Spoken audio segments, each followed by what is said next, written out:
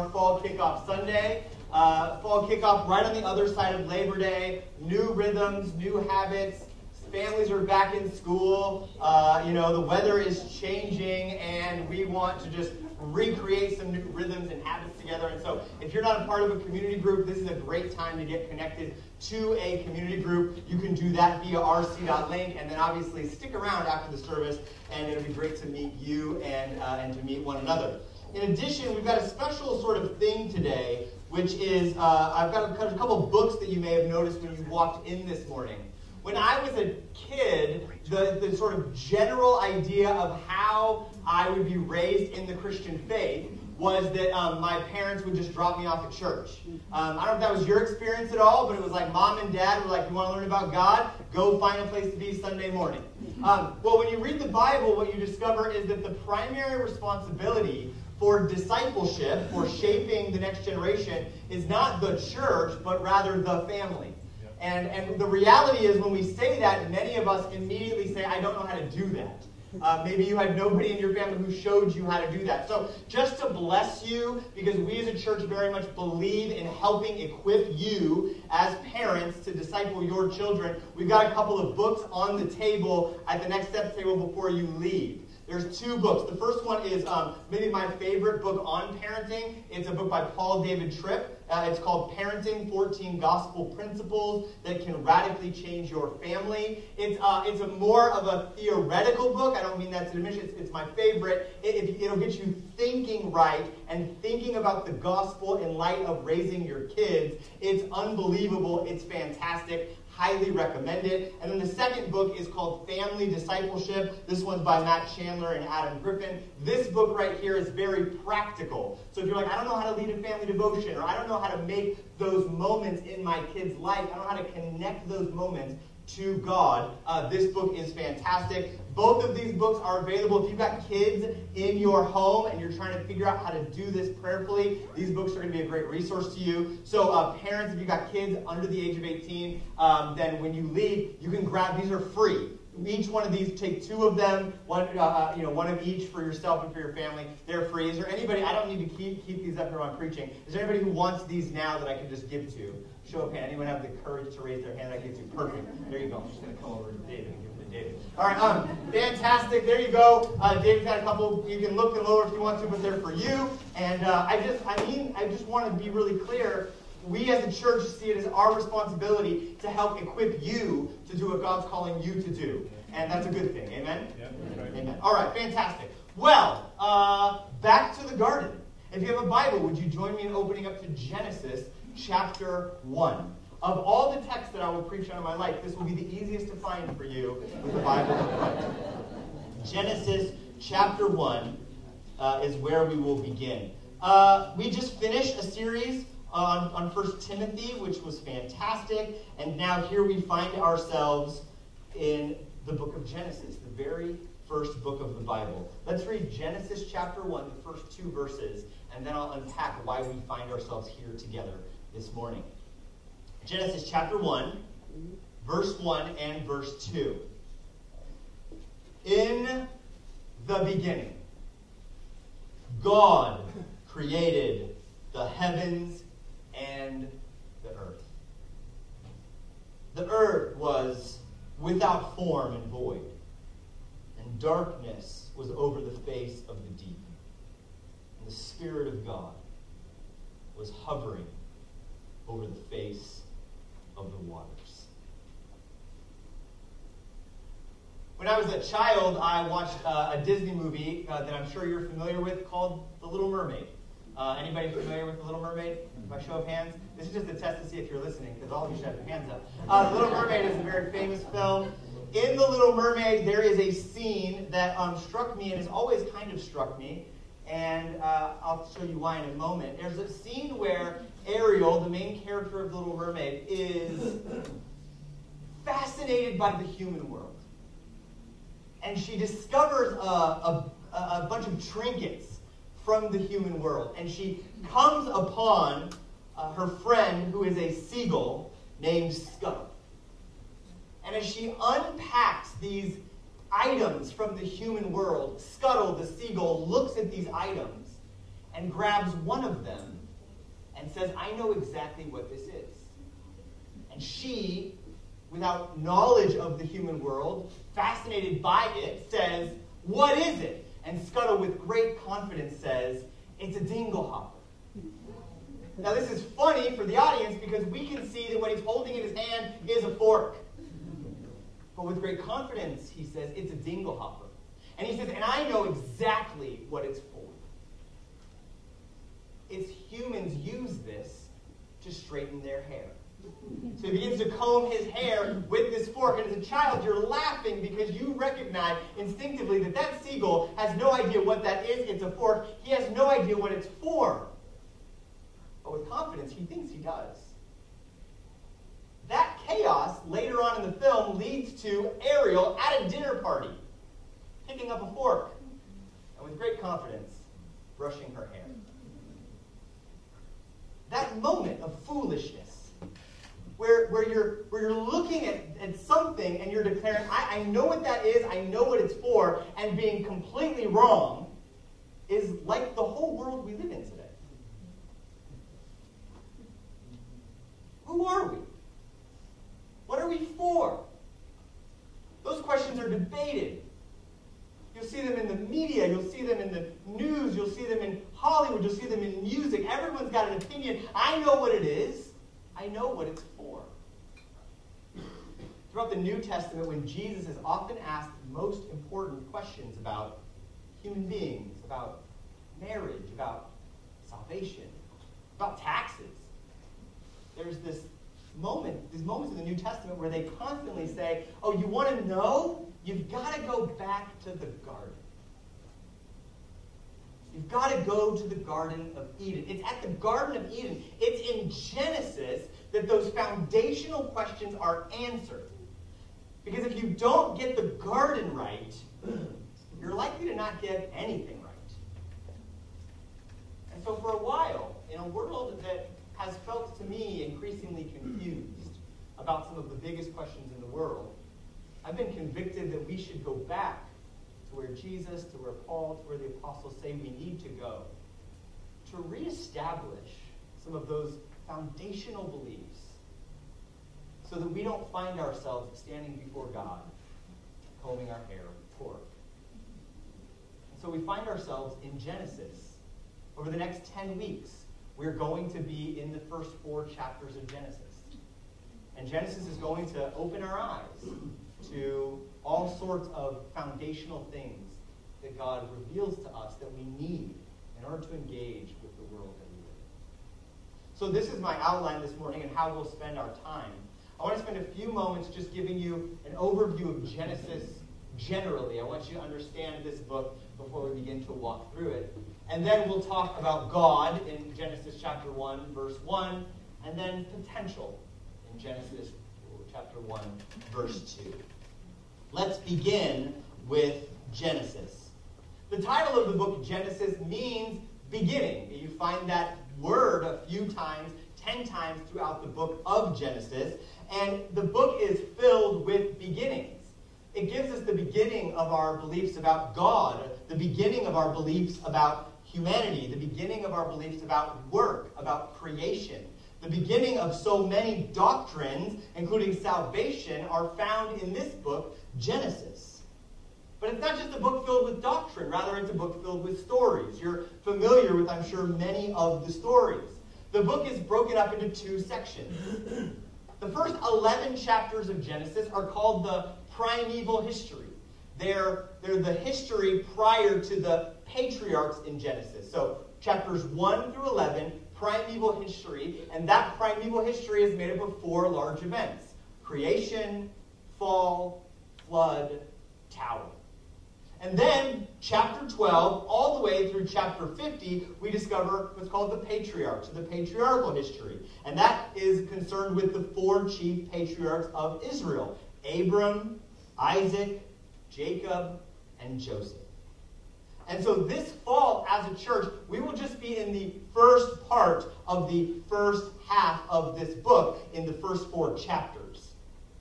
Genesis was written by Moses.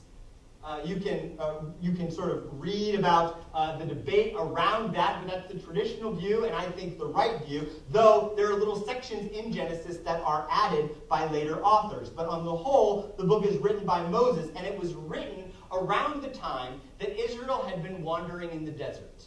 If you don't already know the story of God's people, Israel was enslaved in Egypt. And after slavery in Egypt, God parted the Red Sea, sent the plagues, did the Passover, and brought his people into the wilderness as they prepared for the Promised Land. And in that wilderness, Moses is teaching them where they came from, how they got there, and why the Egyptian views about the gods and its polytheism, which had been so oppressive to them, had resulted in their slavery and mistreatment, had completely missed the reality of the way things are. Namely, that God is God, and that everything that was happening in Egypt was not.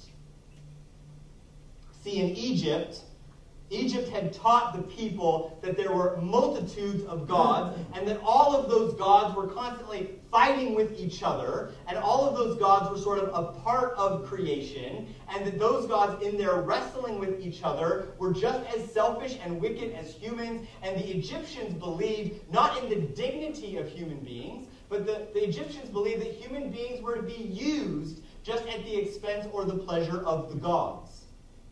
That sort of view, you can see, quickly leads to slavery because it doesn't hold to the dignity of human beings.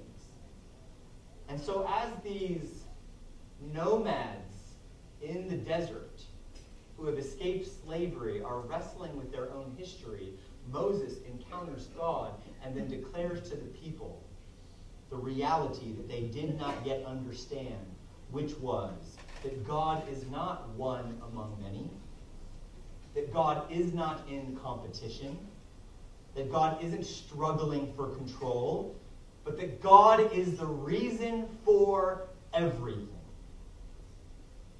And that reality, that God is the reason for everything, is needed today as much as it ever was then. Genesis will teach us that God exists, that God has revealed himself, that God has created everything, that God is not the same as his creation, but is distinct from it, that God cares about his creation, that God brings order, that God made his world good, that man is the reason that things are so messed up, and God responds to man's sinfulness and rebellion with his own goodness. I have been excited to teach through Genesis with you all, and I'm excited about this morning. So let's dive in once again. Let's hear these words from Genesis 1 and 2 one more time. In the beginning, God created the heavens and the earth. The earth was without form and void, and darkness was over the face of the deep, and the Spirit of God was hovering over the face of the waters. Let's talk about God. When Moses begins and lays out the first words of the first book of the Bible, in the beginning, God is the focal point. God is spoken of 35 times in this opening section because Moses wants you to understand that God is the center of all things. God is eternal. In the beginning, God created. In the beginning, God made everything. Prior to the beginning, all there was God. God is eternal. That's the first thing you need to know about God, that God is eternal. The Egyptians had taught and were under the belief that sort of all things were eternal and the gods sort of emerged into the eternal chaos. But here Moses writes and wants the people to understand that God is eternal and the universe actually has a beginning. In 1929 in America, Edwin Hubble discovered what we call the red shift, where he noticed that the universe is expanding at every place that he looked. This led to the hypothesis that if the universe has always been expanding, if you wind back time, all of the universe will come to a single moment, a moment in which everything immediately came into being. This beginning is called the Big Bang or the Big Bang singularity. And the Big Bang is still the best scientific explanation we have for the beginning of everything in the universe. Notable agnostic cosmologist Alexander Vilenkin, he wrote that it's said that an argument is what convinces a reasonable man, and proof is what it takes to convince an unreasonable man. With proof now in place, cosmologists can no longer hide behind the possibility of a past eternal universe. There is no escape. They have to face the problem of a cosmic beginning. Vilenkin said, we can no longer believe that the universe has always been eternal. It has a beginning, and Vilenkin says this is a problem for cosmologists. Well, why is it a problem for cosmologists to declare that there was a creation moment, a moment when everything came into being? Because it begs the question, or it asks the question of us, who caused the universe to come into existence? Where the scientist struggles and struggles and struggles to find an answer, they peer over the edge and see the Christian sitting there all alone. God. God is the creator. God is the one who brought things into existence. The universe began to exist. It has a beginning, but God never began to exist. God is eternal. This is a familiar claim to us, but a shocking one at the time, especially if you were Egyptian.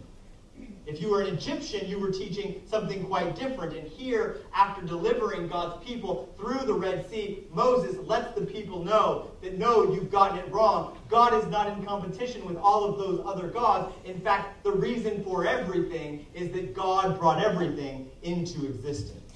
God is not a part of the universe, but rather that God is the one who brings the universe into being. Everyone in our world has to wrestle with the question of origin. How did we get here? Why are we here? The universe is vast. Our planet is relatively small. And yet here we are as human beings, as conscious creatures, as living, created beings. Why are we here, and how did we get here? That is a question that if you have any desire to think at all, you must at some point ask. Do you know that there's never been a non-religious society and culture ever discovered in the world? We've never discovered a tribe that did not believe that something bigger than themselves ever existed. That's odd, right? It's because that in our very hearts is this longing for something bigger than us. And that thing that is bigger than us is God, who always has been. Here we have this radical truth. Hear it again from Psalm 90, verse 2. Before the mountains were brought forth, or ever you had formed the earth and the world, from everlasting to everlasting, you are God. In the beginning, God. And that word beginning is a Hebrew word that has an end sort of in mind. Right? The beginning of the year has an end of the year, right? The in the beginning is that God is the one who initiates, and God knows the end from the beginning. Our perspective as human beings is so limited. We see only trials, only struggles, only grief. But in every struggle and trial and difficulty you face, God already sees on the other side of it and is in control and is good. On Good Friday, God already saw Resurrection Sunday. So many of you, the difficulties in your life are experiencing these Good Friday moments. And if you understand that God is eternal, then you will get that even though all you can see is Friday, God still sees Sunday. And it may be Friday, but Sunday is still coming. He sees the end from the beginning because he is eternal. Not wrapped in his creation, but rather the creator of it. I want to just remind, as I was praying for you all, some of you need to hear this morning. You are not at the end of your story yet. God is eternal. But God just isn't just eternal. God is also the creator. In the beginning, God created. Now that should seem self-evident to us because we know basic facts: from nothing, nothing comes. And yet, what the Bible teaches is that prior to the heavens and to the earth and to everything, there was God, and God brought it into existence. You and I do not have the ability to create from nothing, but God does. God creates everything from nothing. This is how the writer in Hebrews puts it. By faith, we understand that the universe was created by the Word of God, so that what is seen was not made out of things that are visible. God created the heavens and the earth from nothing. God, in relationship, Father, Son, and Holy Spirit, from eternal past, with a plan, set in motion everything by God's Word. Why planets? Why the stars? Why clouds? Why plants? Why you? God. God is why. God is why you exist. You are not a byproduct of chance. Our universe is something like 46 billion light years in size that we know of. It's massive. And this massive thing did not pop into existence on its own accord, but rather God made it. He made it for himself. And you are a part of it. In order to make a universe like that, we're talking about a being that must be timeless, spaceless, immaterial, incredibly powerful.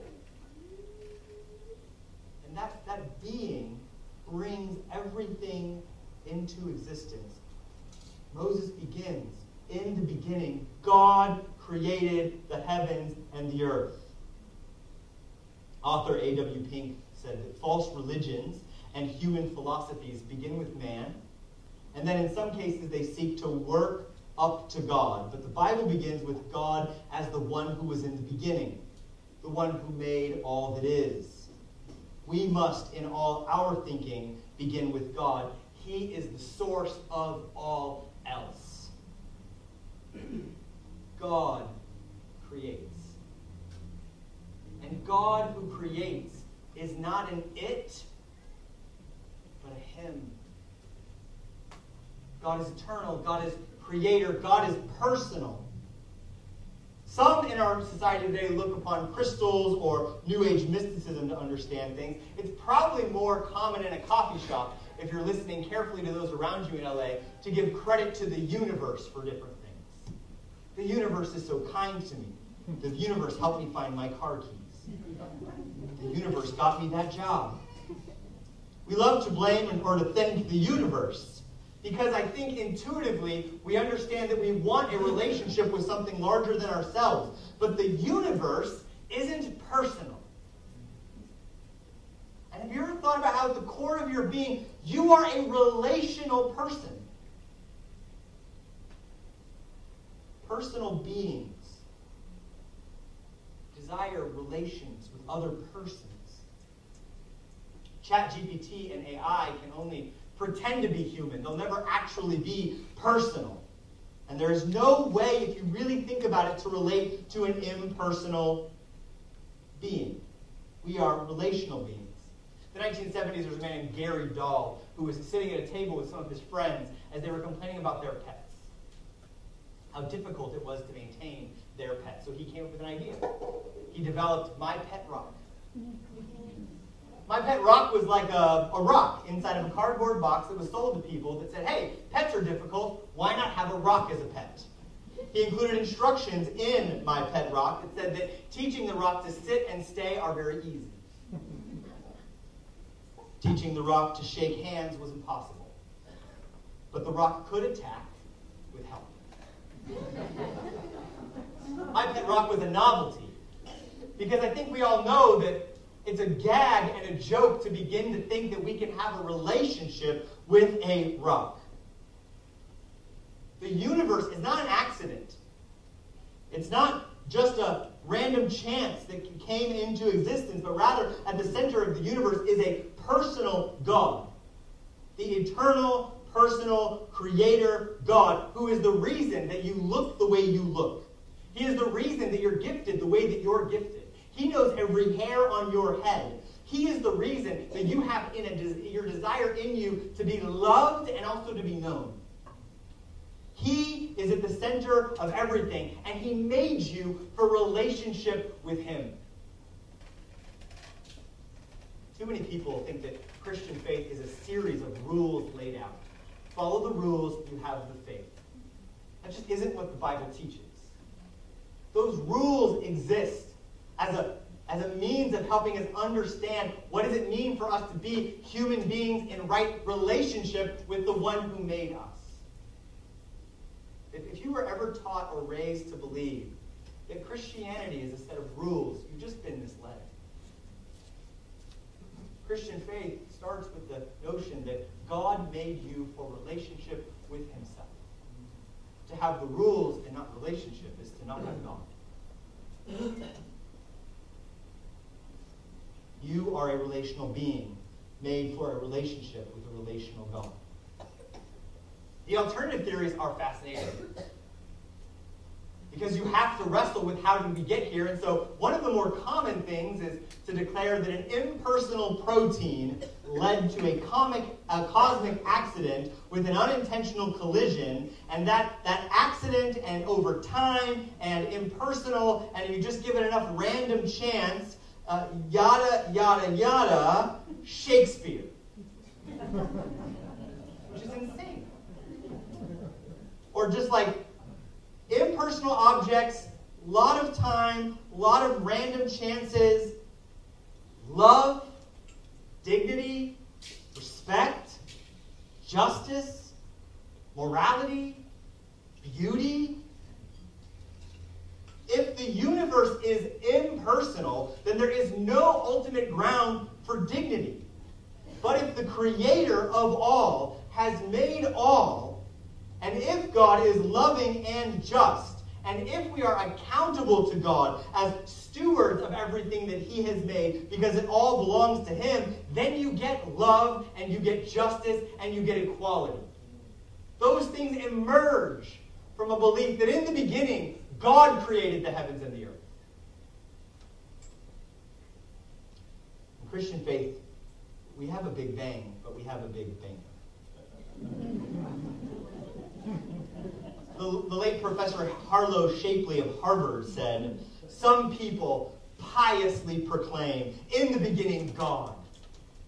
I say, in the beginning, hydrogen." I mean, that's the choice. Either a personal creator is the source of all, or matter and chance is the source of all. In the end, this is not a question of science versus faith. It's faith versus faith. You were made by an eternal creator. You were made by and for another. Your life was not designed to point to yourself. Go pursue that, and then come back when you're miserable. You weren't made to be your own. In fact, your whole life, one of the secrets of your whole life, is that your whole life should look like it doesn't belong to you. In C.S. Lewis's book, The Screwtape Letters, which I read again this summer, there is this great passage on the folly of mind.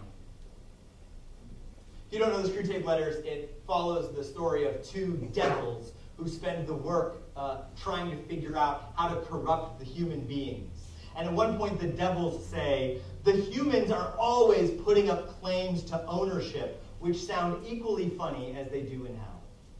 As in heaven as they do in hell. And we must keep them doing so.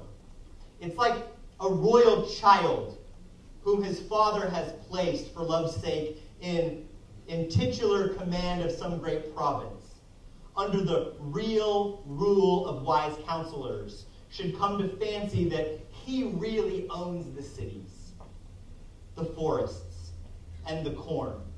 And in the same way as he owns the bricks on the nursery floor, And all the time, the joke is that the word mine, in its fully possessive sense, cannot be uttered by a human being about anything. It's my time. Right? Hilarious. You think that's your time? This is my money. You think that's your money? These are my gifts. You think it's your gifts? This is my job. In fact, at one point, I just love this passage in Deuteronomy where God says, be careful that when you settle down in the promised land, you don't look around at all that you have accumulated for yourself and you say, by my hands and my power, I have built this for myself, because then God will say to you, who gave you your hands? Mine? You think it's yours? It's never been yours. You are merely stewards of what God has given you, including your very life. God is eternal. God is the creator. God is personal. Lastly, as we wrap up, I just want to talk about verse 2 for a moment, which is potential. In verse 2, you get, the earth was without form and void, and darkness was over the face of the deep. The earth, after God, he creates, and then the earth is formless and empty. And the Hebrew word, which I just like to say, so I'm going to say it, is tohu vavohu. It's fun to say.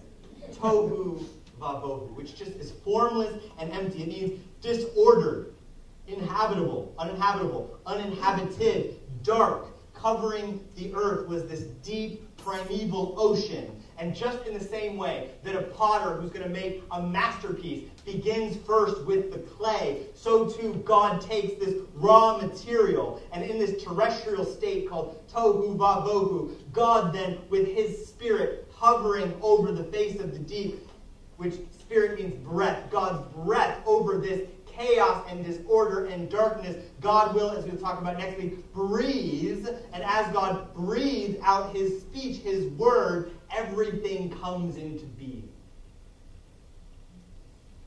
The psalmist says, by the word of the Lord the heavens were made, and by the breath of his mouth all their hosts. The word of God creates life. The word of God creates light. The word of God creates newness and order, and it brings beauty out of what is just potential. When he was 26 years old, Michelangelo was handed one of the largest pieces of stone ever given to an artist. He had 2 years to take a chisel and to slowly move through that in order to have come out of it David. When Michelangelo was asked about this project, he said that he was just revealing what was there all along. Michelangelo looked at that slab and saw David inside, and it just needed to be chiseled in order to get at it. A chisel in the hands of Michelangelo means David. A chisel in my hands is going to be about the ugliest sculpture you've ever seen.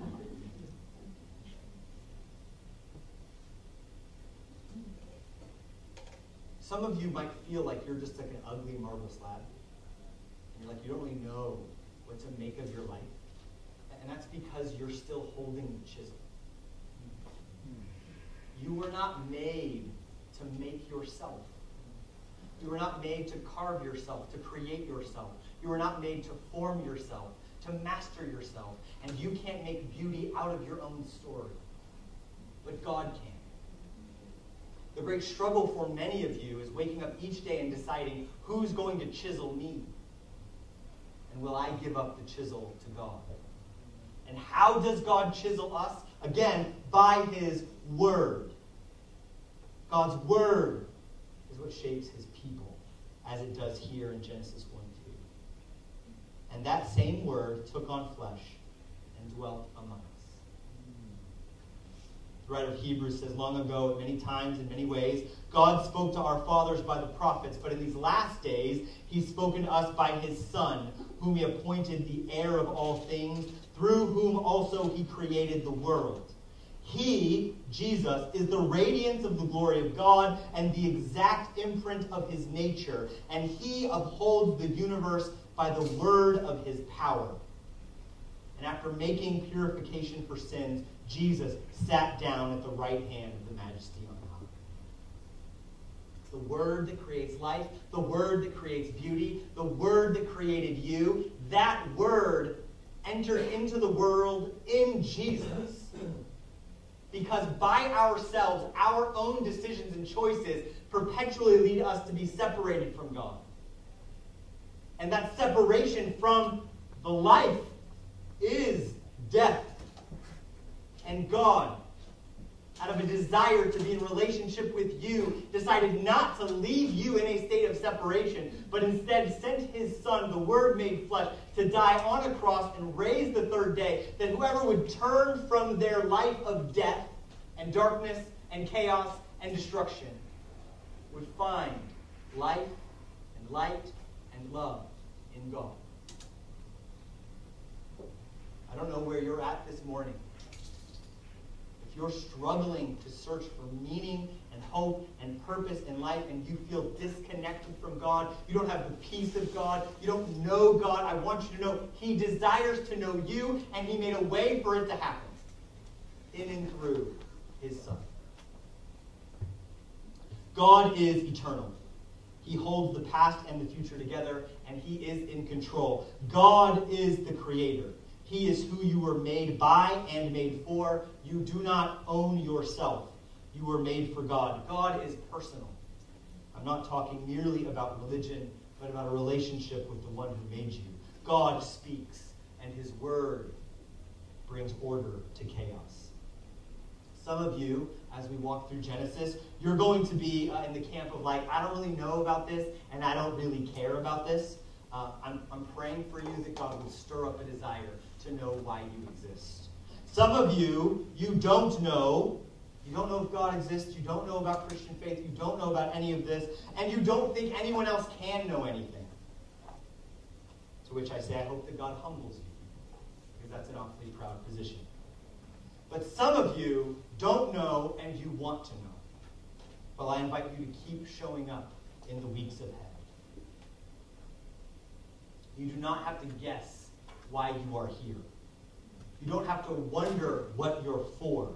You are not a dingle hopper. You were made by God and for God. Made for a purpose. And as we journey together, we'll discover more about what that's about. Let's pray.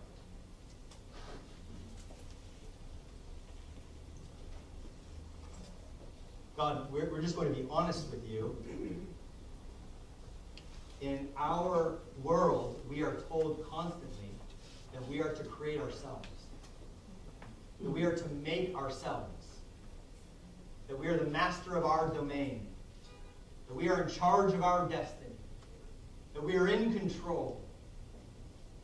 We see everything as belonging to us. It's almost like, Lord, that the world is perpetually attempting to convince us that we sit at the center. And when we sit at the center, when we ask to sit on your throne, chaos. Our marriages fall apart, Lord, when we think that it's about us. Our homes fall apart when we think it's about us. Our jobs fall apart when we think it's about us. Our lives are to be perpetually pointing away from ourselves to you. The people are to look at us, God. We pray and ask that you would help that when people look at us, they would see us as a people who clearly belong to you. That the people would look upon the Christians and they would say, oh, those Christians, they live as though they belong to someone else. They live as though every relationship is one of stewardship. Every possession is one of stewardship. Every act is in light of the fact that you are our creator, that you are eternal, that you are good, and that you long to be in relationship with us. Do not let us leave this morning, Lord, without encountering you. Knock on the door of our hearts and remind us that you love us, that you've come to forgive us, that you've come to give us yourself. Let us leave this morning just soaring at the idea that the God who made everything knows me and wants a relationship with me. Let us be a people who don't just know about you, but know you. And we cannot do that apart from your Holy Spirit. So fill us this morning. Convict us of our sin. Help us to see our need for you. Let none of us ever say we have no need of God.